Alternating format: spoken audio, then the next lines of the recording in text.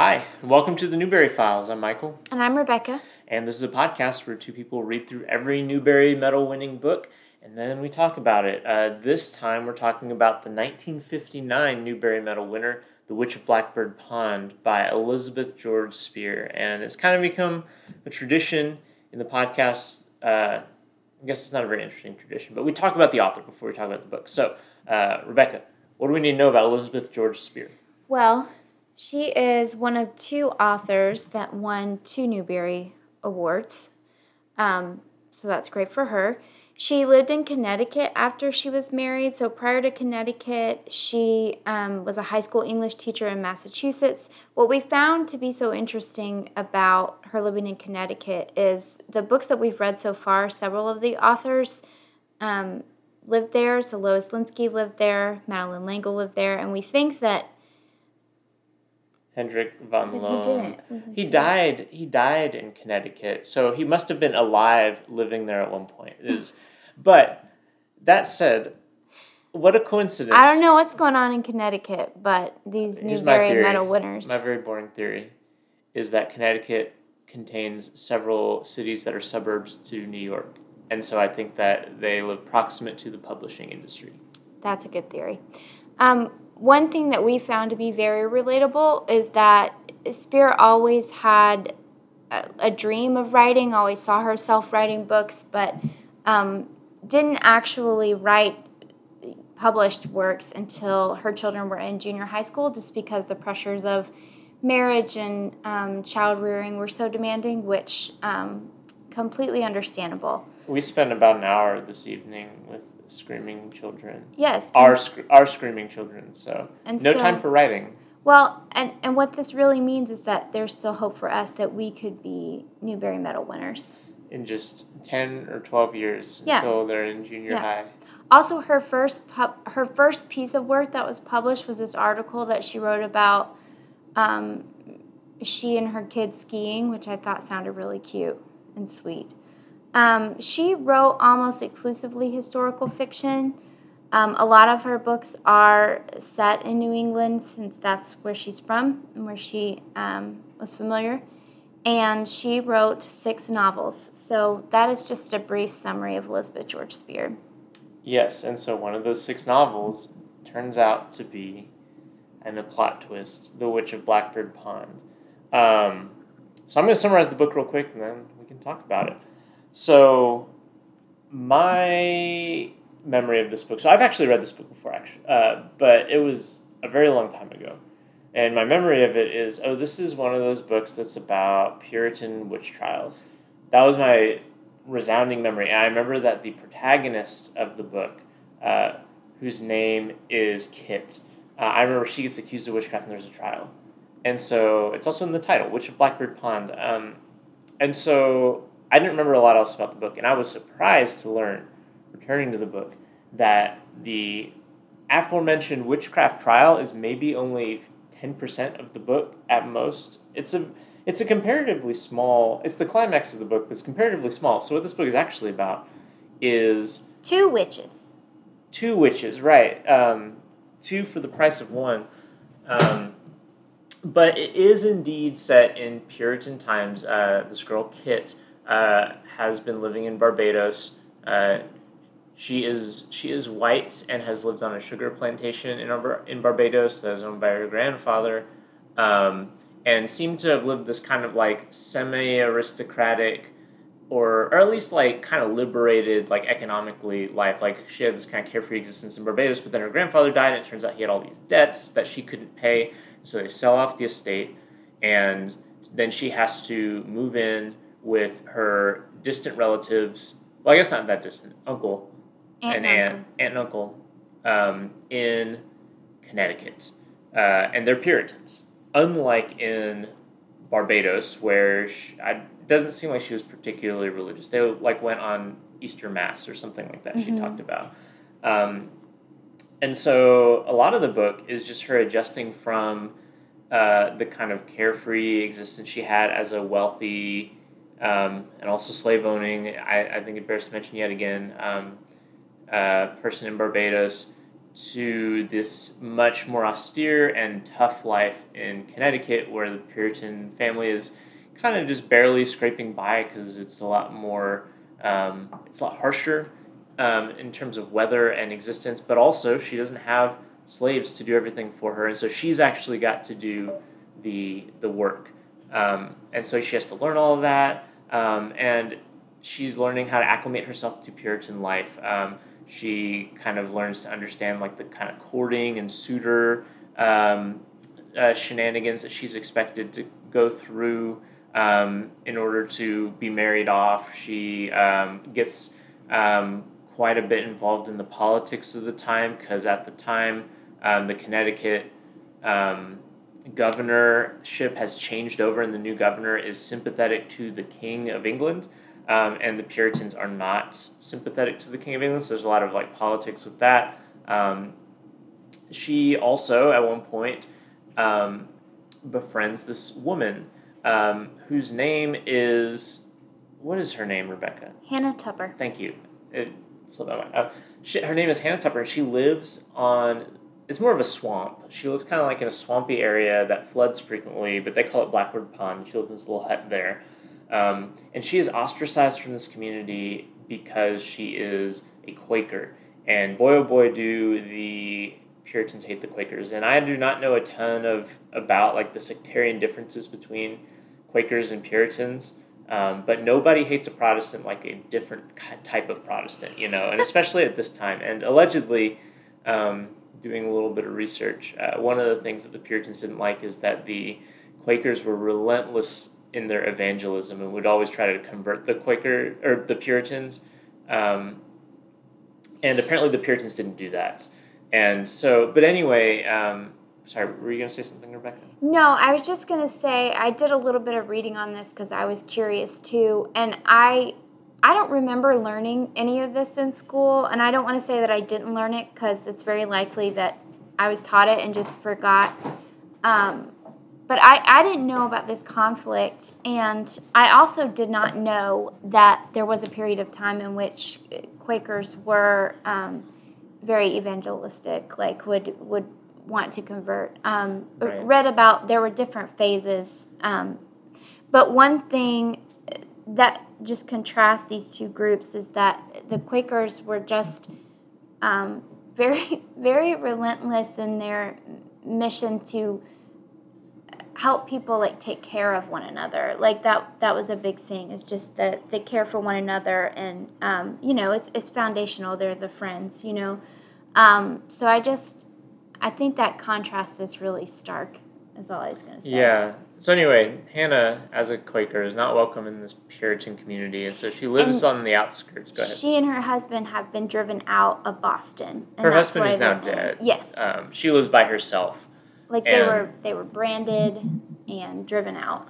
Although correct me if I'm wrong, but it was not this Puritan community that did that to them. It was a different Puritan community. It was in Boston, so they're in Connecticut now. Been driven out. Yeah, but regardless, this woman is living by herself, and Kit kind of befriends her, and they both bond over being. I mean, Kit is not an outcast in the sense that Hannah is, but they're both not really at home within Puritan society. And so that's kind of how the book goes. And it's not a particularly plot-driven book for a lot of it. I mean, things happen and things advance. Kind of these different threads, like Kit trying to figure out how she fits into Puritan life, Kit navigating suitors, and there's this one guy, William, who seems very interested in Kit and wants to marry her, and she's like, well, if I marry him, then people will quit bothering me about this, but also I don't really like him that much because he's kind of boring, which he is boring, I agree. And then this other one about her befriending this outcast. And it all eventually comes to a head because illness breaks out in the town, and so a lot of the tensions surrounding like Kit not fitting in. She's also a school teacher and runs into some trouble because she has unorthodox for the time methods, like having children act out things from the Bible, and so she's kind of under suspicion because of that. But anyway, a lot of the tensions come to a head when illness kind of pushes the town to a breaking point, and then as apparently happened a lot in Puritan communities, because most of what I know about Puritans comes from this in the Crucible. They start thinking that there's a witch, and of course, the natural inclination is it's Hannah Tupper, the Quaker, is a witch. But she escapes, and so the only person left in town that they can accuse is Kit. And so the book kind of, I mean, this is like maybe the last 30 pages of a book that's over 200 pages. So I guess we've spoiled like 95% of the book, which isn't really a spoilery book. Like I said, it's not very plot oriented, but eventually things work out okay. It's not as depressing as The Crucible, but that is when the witch trial happens. Is at the end, after all of these tensions have kind of built for a couple hundred pages. So yeah, that's the book. Yeah. So I don't know. I don't think that we mentioned. I've never read this before. Michael had, but I never had. And I don't know how I escaped this book in my childhood. I was familiar with this book. I knew everybody had read this book, but somehow I escaped it. I devoured this book. I loved it so much. So we're going to start with what we like. But one thing that I really loved in this book is just the centrality of relationships and these big decisions that have to be made. So throughout the book, people have these very strong and clear and real convictions about what is right and what is wrong. And some of that is about politics, some of that is about religion, some of that is about education, like how children should be educated, what's the purpose of literature. There's a lot of themes that go, like Kit is very familiar with books and loves reading. And the Puritans, the sole purpose of reading is to read the Bible. And that is to improve your life or to be honoring to God, to avoid hell, all of these things. So there's just a lot of that, the beauty of the arts is kind of stripped away. And that's a struggle that Kit has to navigate as she moves from Barbados to Connecticut. I just want to jump in to say that like one of the things about her rich life in Barbados compared to the Puritans is that she had lots of books like Shakespeare and stuff like that, whereas the Puritans, because they have a more austere life and also more rigorous religious convictions, literally only read the Bible. Yeah. So there are, like I said, these very real and strong convictions, and some of that is driven by fear, some of that is driven by just deep-seated values that these people have, but over and over again in this book, we see that what trumps those ideologies is just that interpersonal connectedness of the community. So some places I saw this is when Kit is awaiting her trial, she's in the shed of the constable, and the constable's wife comes to see her, and she sees that she's dirty and that she's cold and that she doesn't look presentable. And so regardless of what they think Kit did or did not, she's like, there's no way that you're going to be able to stand a fair trial if you look like this. Let me help you be presentable, and let me get you a blanket. And I don't think this is right that they're doing this to a kid. And she even makes this funny aside. It's not funny, but I just thought it was ironic. She was like, yeah, I don't think that he's going to want to be up for re-election again. We don't like this. We don't like this harboring people in our shed. So you see just that valuing of that humanity in one another that really drives this book home. And so another place that we see that is just with the relationship between Hannah Tupper and Kit. And there's this other little girl, Prudence, that gets drawn into this relationship. Hannah Tupper has every reason in the world to fear these people, to fear that they would drive her out, that there would be people that are coming into her home to hurt her, but she welcomes them in, and she needs that human connection. So there is something that she stands to gain from that. But like those religious differences are, a moot point to her because these people need her and she needs them. And then I think also with Kit's uncle, we see him have just very, very strong political and religious views, and not, he makes this big deal about that they're harboring a royalist when they take Kit in, because she's loyal to the English crown. And I understand why people feel that way. Yeah, you're gonna get on your soapbox in a bit, but there are just things about Kit that just conflict with his just core sense of being, but he still takes her in, and he also accepts this young minister, John, who is in love with his daughter, who he has strong disagreements for. He goes and gets the doctor that is, that he said he would never allow him to set foot in his home again when his daughter is dying. He goes and gets him, and it was this really sweet moment because he goes to get the doctor, and the doctor was already coming to him. Like, both of them just kind of putting all of those ideologies aside to take care of people in the moment. And I say that to say what I appreciate about this book is it doesn't make the conclusion that these things don't matter, but it makes the conclusion that these things are not the ones that matter the most. If these beliefs and these ideas and these thoughts are going to prevent us from taking care of one another, that's not what wins out in the book. And Kit also, that's one of the reasons I think that she's found innocent is that like I said, there's this big relationship between this little girl Prudence and Kit, and one of the things that she comes under fire for is that they think that she's like indoctrinating Prudence and like teaching her witchcraft. But the dad when he finds out that Kit's actually been taking the time to teach his daughter to read, he's like, I've wanted to read the Bible my whole life, and now I have somebody in my home that can read it to me. So I just thought the book did that really well, of having those little moments as they drive the plot along. And it does become central to everyone's character development. So I thought that was really great. Another thing that I love about this book is just the setting. I think it's very clear. I think it has a very distinct sense of place. And so one thing that we mentioned was Elizabeth George Spear. A lot of her books are set in New England, so she's obviously familiar with that area. Not this time period necessarily. She didn't live that, but she does write about what she knows. And she also, this is a fictional book, but there are characters from history, like real characters that are central to this plot. So I like how I thought she did that well, especially for a children's novel, just balancing that fiction with the history.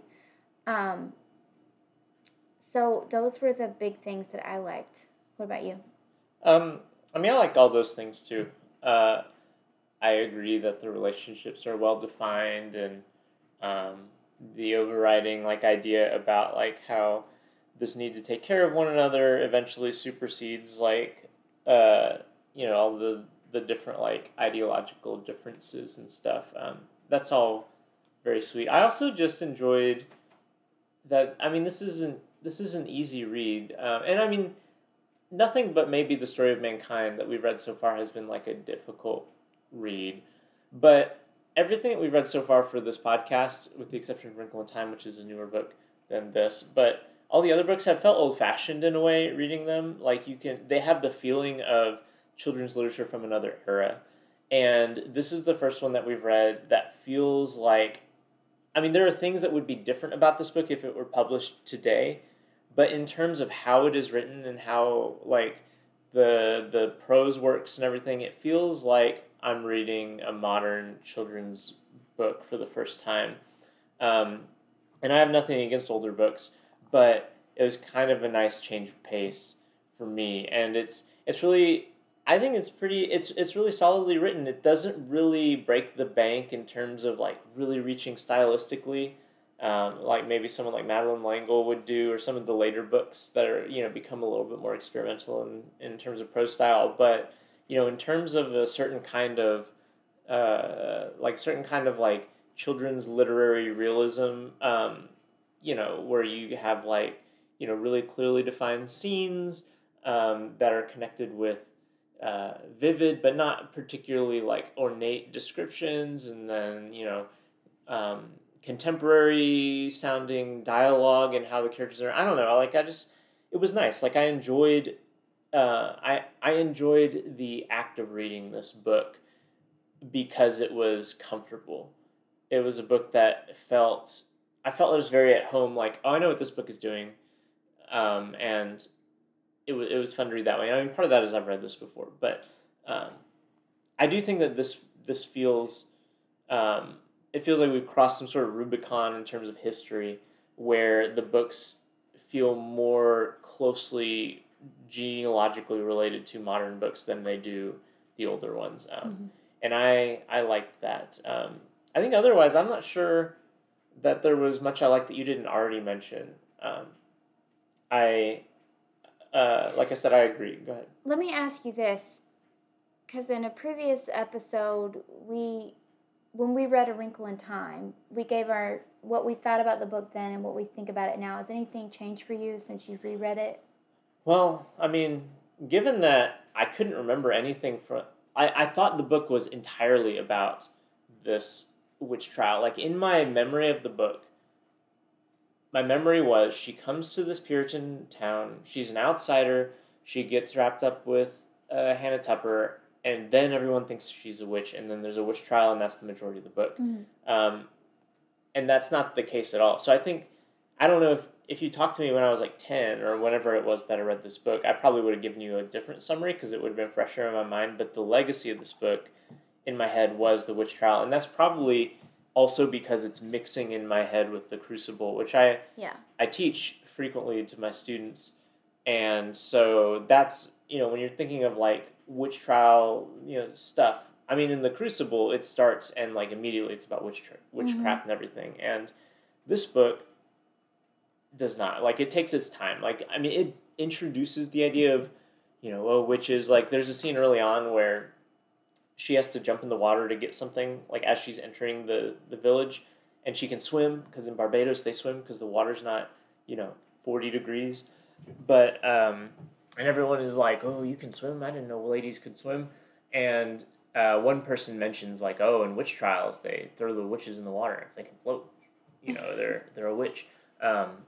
And so, like, that, it's seeded early on. It's not like it comes out of nowhere, but the biggest difference from how I remember the book to now is that the witch trial is merely the climax of the book rather than the sole, like, central incident of the book. Yeah. Well, as for things that we didn't like, I think this is going to be my complaint a lot of times when we're reading YA books or books that are like similar to YA books in terms of like the romances. I'm not bought into the love story between Nat and Kit. So I don't think that we got into this in the summary, but we didn't. Sorry. Okay, so this is one of those books that you see Kit talking to two guys on the boat when she's coming over, and you already know she's going to end up with one of them. So you gotta, if you're like me, you gotta picture these two guys as people that you would also be attracted to, and then decide throughout as you read the book who do you like better. So is it me and Timothy Chalamet? Is that what we have? We don't have to share that information. Who did you picture these two men as? I one of them. I'm not telling you. So anyway, and then as you get through the book, whoever you like better becomes more attractive. That's what happens. Anyway, so clearly one of them is Timothy Chalamet. But no comment. So anyway, she meets these two guys. One is a preacher doctor guy. It was weird. I don't know. He's like studying religion, but also studying medicine, and he was going to do both. You talking about John? Yes. And then Nat, who is the captain's son, that is like really flirtatious and kind of picking on her the whole time. He can also swim, so. Yeah, so witchy stuff going on. Anyway, so you can tell from the first scene, well, she's going to end up with one of these guys. And it's just, she ends up with Nat, and the whole relationship is just a marriage of convenience to make sure everybody is matched up at the end of the book. And as a kid, I love that stuff because, that just makes for a really good bow at the end of the book. But it's just completely unnecessary. I think I say it's completely unnecessary, but then I do know that a single woman in the tiny town of Connecticut probably needed to get married, financially, Well, and she considers that throughout the book because she's about to end up with Mr. Boring Pants. So I get that it's, it's a transaction. I get that. It's important. But you're supposed to be like, oh, they're in love. And He's got a boat. He's great. I'm glad she ended up with Nat. He's got more going for him than these other guys. I'm really glad she didn't end up with, what's his name? William. He's boring. Half the time really I thought his name was Edward because he was so boring. It was like one of those names. Is Edward a more boring name than William? The only thing that you need to know about this guy is he has money. And that's why Kit's attracted to him at first, because she's like, oh, he's more sophisticated than all these low lives that, live like slaves. So I don't know. I get why it's there. I understand, but it's just unnecessary. I would also add, because I also found the relationship unsatisfying, like how it turns out. And one of the problems is, so she is seeing William constantly throughout the book because he comes courting at their house all the time. But you don't see Nat that often because he's on this boat and he's sailing off. And like there's a large section of the book that takes place during the wintertime when the boat's not there. Yeah. And here's the other annoying thing about this relationship, which is just an irritating trope, is that half the time Nat is disdainful of Kit. Like, he's annoyed with her. He thinks that she's shallow, which she is. He thinks that she's, pretentious, all these things. He's picking at her the whole time. And he's really just there to teach Kit something and put her in her place, and then they're married. I don't know. I'm going to make a brief defense of this relationship, even though I just said it's unsatisfying. Like Nat. But I think, like, thematically, there's something interesting because throughout the book, as William is coming courting, like, it's not just that he's rich, but it's also that she thinks that she will have more freedom when she is with a rich man because she won't have to do all this menial labor that she has to do with her family. Yeah. And so it's not just a marriage of convenience or class, like, inherently, but it's also a marriage of her kind of bristling at the role that she has been slotted into in the village and seeing this is a way that where I can have some measure of my freedom that I experienced in Barbados back. Mm-hmm. And then when she ends up with Nat, he offers her that same freedom and more because he's not got a stick up his butt because he's not really like all that bought into the Puritan stuff, and he's got a boat so they can sail around and stuff. Right. So, I mean, throughout the book, a big tension is she's like, oh, the Puritan life is so restrictive. We have to go to church twice on Sunday. We have to sit still during church. Like, we have to do all these things that restrict my ability to choose the kind of life that I wanted to do. And in the end, she finds the guy that can give him the most freedom. So there's like a sort of economy to it. And I think that's why if she had got married to the other dude, William Edward, whatever his name is. It was William. I know, but it's William Edward. He's so boring. Maybe anyway, he's like Jonathan if Edwards. she had gotten married to him, it would have made more sense, I think, in like terms of just financial security. Again, I'm glad she didn't. I know why she didn't end up with him. But I'm just saying, if this was a Jane Austen novel, she would have ended up with William, and he would have had a change of heart because that's what would have happened. I'm not saying that's what should have happened. You don't think that Nat's kind of a Mr. Darcy kind of guy, a guy on the fringes of society who is always razzing her. But he doesn't have the money in the same way. That's true. Anyway, I'm getting off on a few rabbit trails that aren't quite connecting. But what else did you not like about the book? So the other thing is,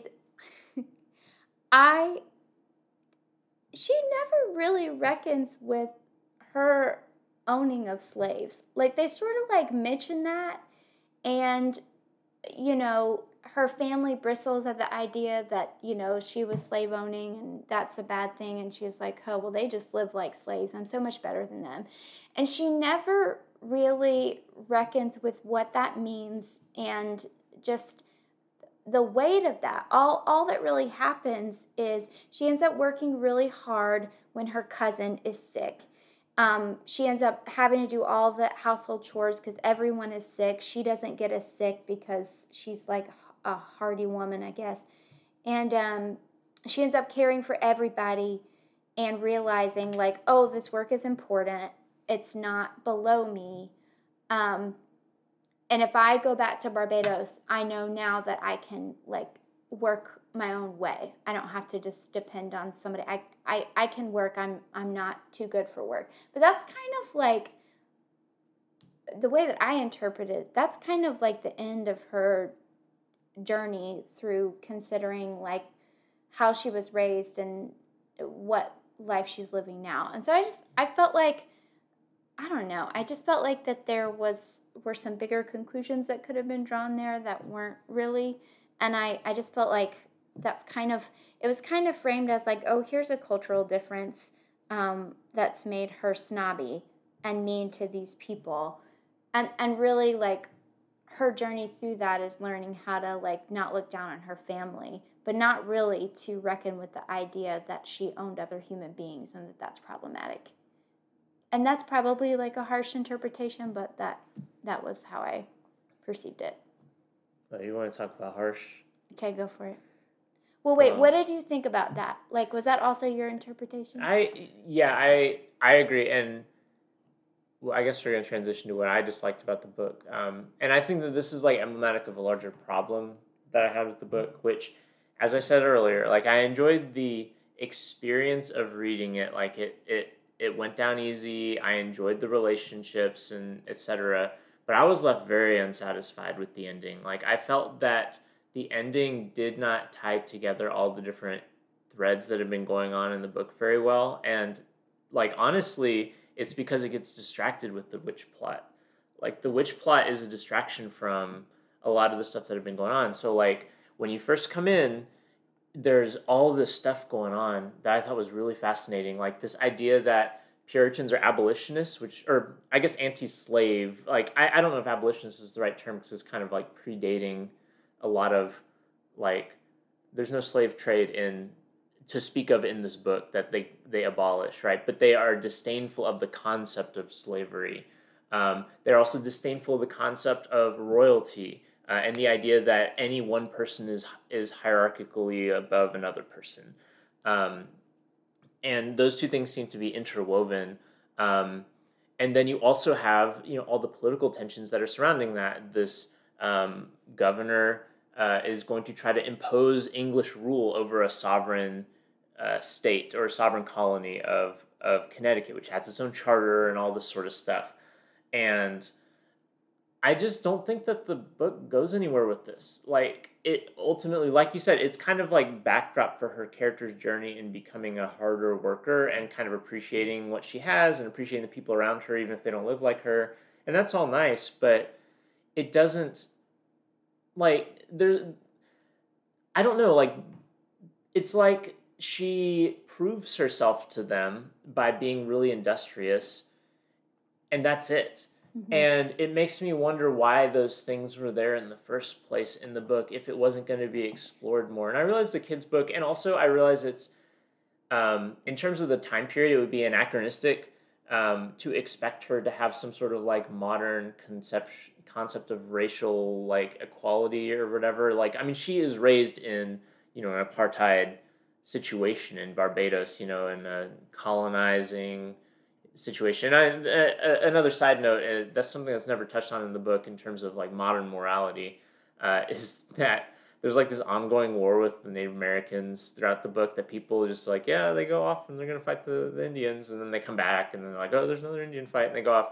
And again, I understand like within the setting that this is, it would be anachronistic to expect someone to sit up and talk about like native genocide or like we're stealing people's land or whatever. And so it's not that I expect that to happen, but there are certain conflicts that are set up at the beginning of the book that don't just feel like conflicts of like, well, these people need to learn to appreciate one another. And maybe this is just baggage I'm bringing in, but when you have people who, it's not just that they don't appreciate one another, but one of the first things that her uncle says to her when he's learning about who she is like shocked that she owns slaves, shocked that she's like cool about the King of England. Like this is like fundamental to the conflict between these characters, and it is nice that she helps and works past that. But it's almost like why did we bring up these issues to begin with if we weren't going to meaningfully interact with them? Like, the witch trial does nothing to deal with the plot surrounding the governor, right? Which is a major thing throughout the book. Like, there's all these meetings. That is true. That's true. I didn't think about like, that. There are all these meetings about what are we going to do about this governor who's going to impose the king's will on our sovereign society. And well, wait. So I have just one thought about that. I think that the whole subplot about the new governor and the charter of Connecticut and like saving the charter, so that is something that I read in like the little book flap that there's like a comment about how every Connecticut child knows the story of their charter and knows like too. this thing. So I think that she wanted to put that in because it's like really important in the context of this history. But I think the way that she tried to make that important in this larger plot is really developing the character of this boring William guy, because Kit is so surprised that William has come around to the side of like her uncle, and what makes him come around is about taxes. It's about money. But anyway, I think that is there to develop that character of Kit saying like, oh, maybe this guy does have some values. Maybe he does have some morals. This is cool. He's a little bit more interesting. And then he ends up not showing up for her at the witch trial. So she's like that. Like, yeah. I'm going to dump him.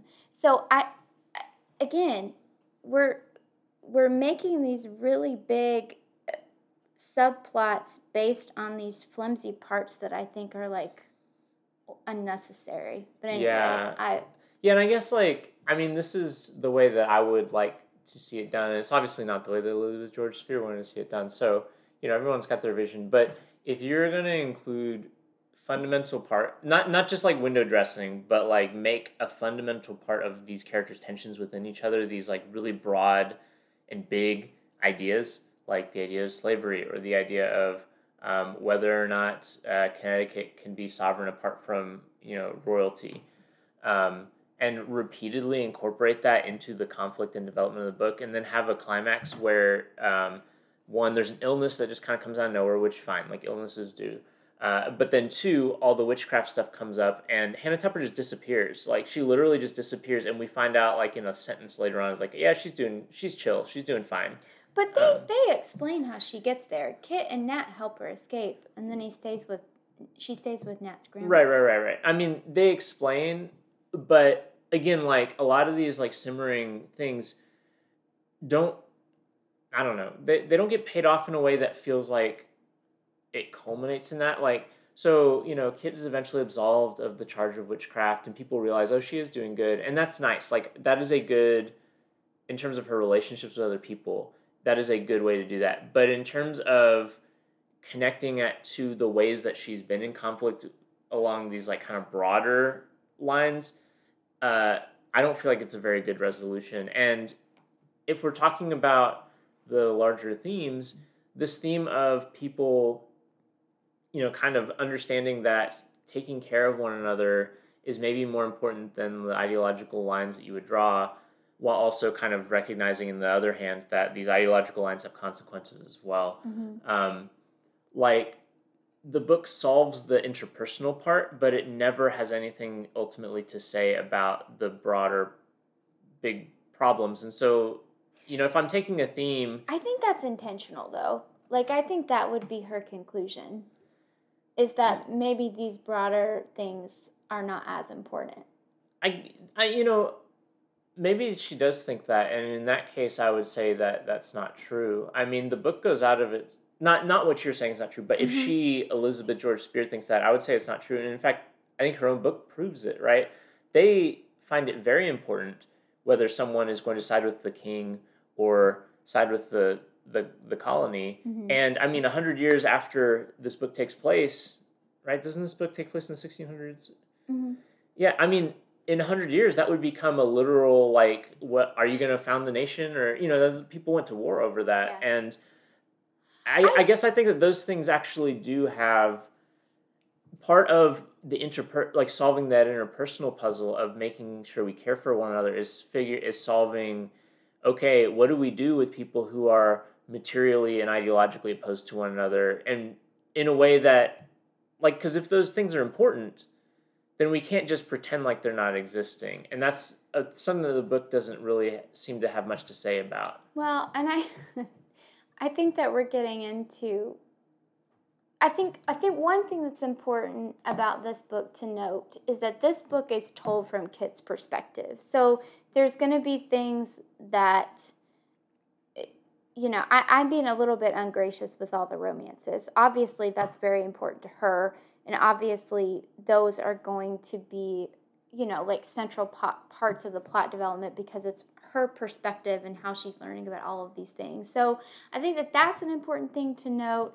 Is I don't know how well Spear could have given us a broader view, and but I guess you're saying you wish that she wouldn't have spent so much time developing this stuff if she's not going to do anything with it. Right, because a big part of Kit understanding Puritan society is starting to understand all these lines being drawn, and I guess to me, whether or not you're pro-slavery or whether or not you're pro-monarchy is not the same thing as whether or not you're a Quaker or a Puritan. And I mean, this is just my perspective as a boring low church Protestant person who never really was that invested in denominational differences, and so I'm sure other people would feel differently. But it's fairly there's a parallel being drawn there, but one of those things, whether you're a Quaker or a Puritan, is fairly arbitrary. Another one of those things is a fundamental question about how you want to shape, the society you're trying to build.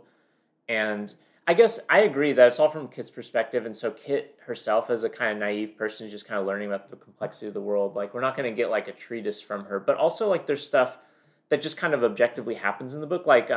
So this character John that she meets on the boat at the beginning and is studying theology. Preacher doctor guy. He's studying theology from this dude who's a real guy.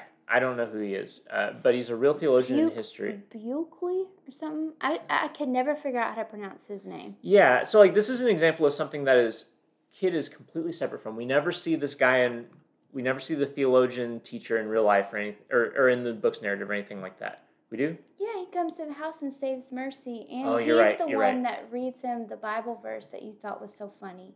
He reads to Matthew about, now I can't remember what it is, but he gets to choose the Bible reading. Okay. And I think it's about paying homage to the king. Yeah. So, yeah, you're right. I'm sorry. Yeah, you're right. However, the point that I was going to make is this. So that basically has nothing to do with Kit. It's a subplot involving this character John. And at the end of the book, the way that the subplot is solved, despite the so the theologian is pro-monarchy, and this is a huge tension. And as you mentioned earlier, Matthew, the uncle, refuses to let this man back in his house until finally he needs his medical expertise and etc. But then at the end of and John is having all these tensions. He's like, well, I really love this guy's teaching and I want to learn from him, but also I don't really agree with him about the British monarchy. And then in the end, John's like, you know what? I'll just still be his student, and we'll just forget about the monarchy stuff, right? No, I thought he stepped away from him because of that. I thought he's... All right, I'm going to keep talking, and you look it up. I really thought that there was a line where he's like, I'll just ignore the parts of him that I disagree with. Different endings. Ooh, this is like a Clue movie situation. But anyway, regardless, maybe I'm wrong. Maybe I'm wrong about this. But whatever the case, I don't think that this book does justice to the political side of things that form a large part of the place setting at the beginning of the book. And that's I found it unsatisfying. I liked the book for most of the time, and then I got to the end and I was like, is that it? Which is funny because the end is the part that I remember from the book. But anyway, that's that. Did you find whether I'm right or wrong? I'm probably wrong. Okay. But Oh, no, you're right. He says he will teach me theology and medicine, but I will think as I please. Right. So So you're that's right. just I'm sorry. that's meaningless, right? Like Well, but I don't think that it's meaningless in terms of like this is what I was thinking of. I don't think it's meaningless in the character development of John because one frustrating thing about him throughout the book is Kit's like, can you not think for yourself? Like I talked with you on this boat before you were ever studying under this guy and you had strong opinions and you had beliefs and you had a personality that was all your own. And now all I hear you talk about is what's his face thinks. And so I think again it comes back to I think Elizabeth George Spear is more interested in helping these characters develop in their relationships to one another that fits under that umbrella of these bigger things going on. So for this guy, that is a big step of like I can still learn from him, but I don't have to learn everything for him, and I can have my own opinions and stuff. So right. I think that is not huge in terms of these like grander things that are going on in the history of the nation, but it is grand in the individual lives of these people. And I think that that's what she's more interested in doing. Another way that she does that, in a way that I think was, I wonder if this was frustrating for you, but when Matthew and his friends are freaking out about the charter and freaking out about the new governor and that now they're going to lose their autonomy, Matthew's wife, Kit's aunt. Rachel? Yes. She is like, she's talking to the girls and she says, I really don't think this is going to be as big a deal as he thinks it is, but I understand why he's worried about it. And I don't think it's going to change our lives that drastically, but I understand why this is important to him. And it's important in terms of, I think she makes some kind of statement about this matters not so, I don't think that this matters so much in how it's going to change our individual lives, but I think it matters in this bigger picture that he's worried about. And for her, what's more important is how she takes care of her girls, how she loves her husband, how they can keep on living. Like she is so consumed by those things, she doesn't think it's going to be a big deal. And I just wonder if that's what Elizabeth George Spear is trying to show. Like there are important things going on in these bigger scene, and they're not non-important, but what is most important is how we care for each other in the moment. And I think that that's what this book is more concerned about. I agree, and I think that this is a me thing, but caring for someone in the moment is not something that you can just kind of like neatly separate out from this issue. And it's also very weird because she is an American writing about colonies who are afraid of being oppressed by the King of England, and that is like there are a lot of things that are like controversial or contested about American history, but the one thing that we all have drilled into our brain from the moment we start learning American history is the reason our country exists is because we were oppressed by King George and now we aren't. And that's one of the wonderful things about America. And it's just weird that the entire book rests in the shadow of this tension that they're talking about right now will eventually erupt into a war that births an entire schism in the British Empire, and it ends up not amounting to anything in the book. But why would it? I mean, we're not in 1776.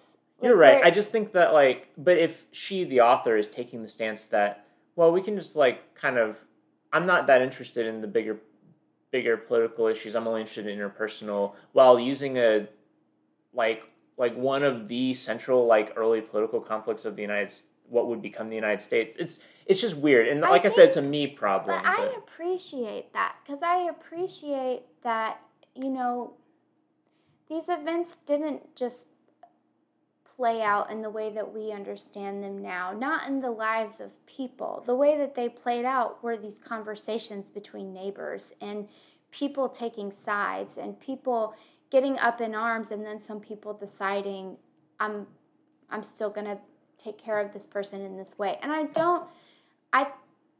think now we're getting to bigger theological discussions that we have a lot, but what I appreciate is that I don't think that she says those other big things aren't important. I think she's saying this is not the only important thing. And that's how I read it and why I liked the book. Yeah, I think that would have resonated more with me if I had felt like the ending did a better job of connecting all those things rather than just like with John, right? So like I like John. So don't be mean to but him. but his decision to say I'm going to think freely, but don't worry, I'll still be with this doctor theologian. That's an all right destination if there's a lot of like soul searching there, but I don't know, like the incidents that led up to that didn't. Yeah. I don't know. It just didn't feel.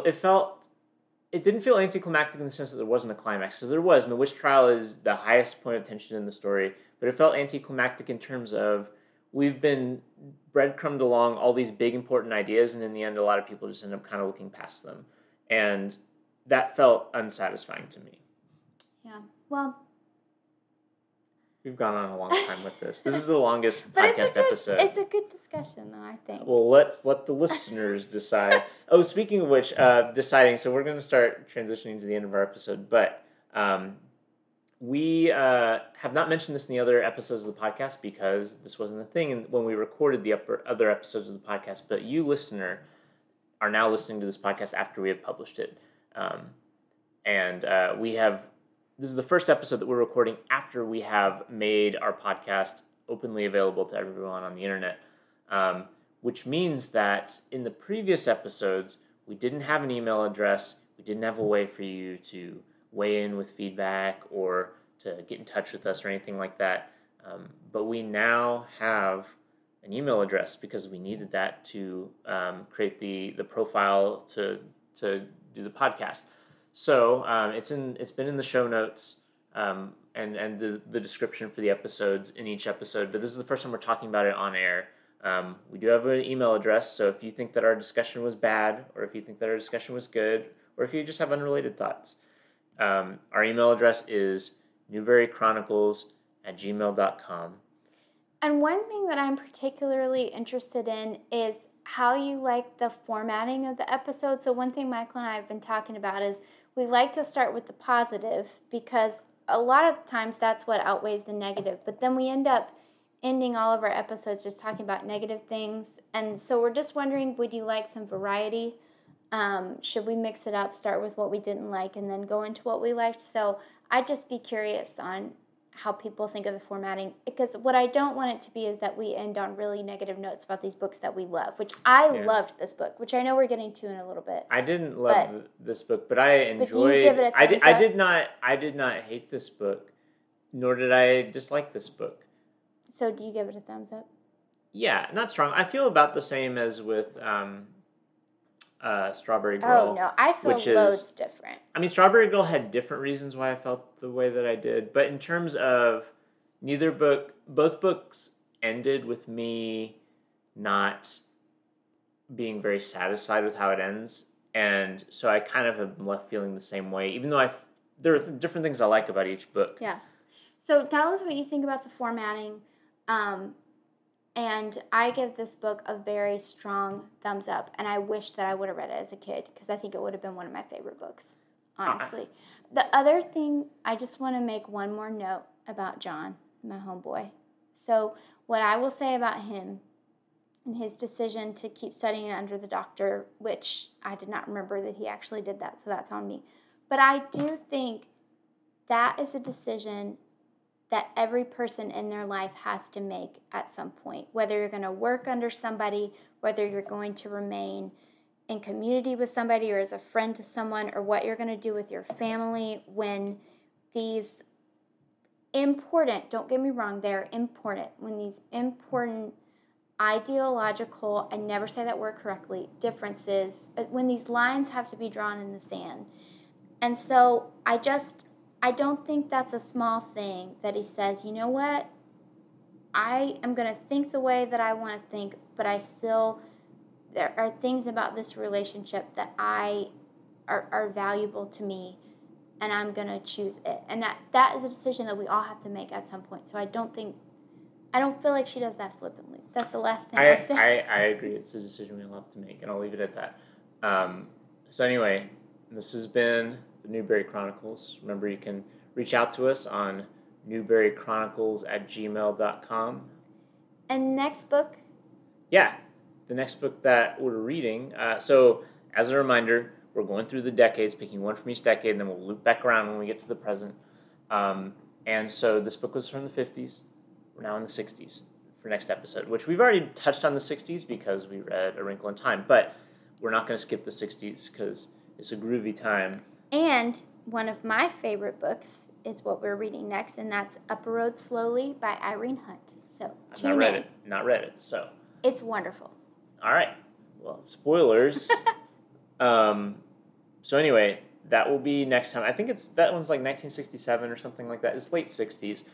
At any rate, that's what we'll be reading next, Up a Road Slowly. I don't know if listeners are reading along with us, but if you are, be prepared. That's your homework. So anything else before we close? We've almost got an hour. No. This is, man. Thanks for listening to us rant. Yeah, if you made it this far, yeah, it's double the length of some of our episodes. So, yeah. Until next time.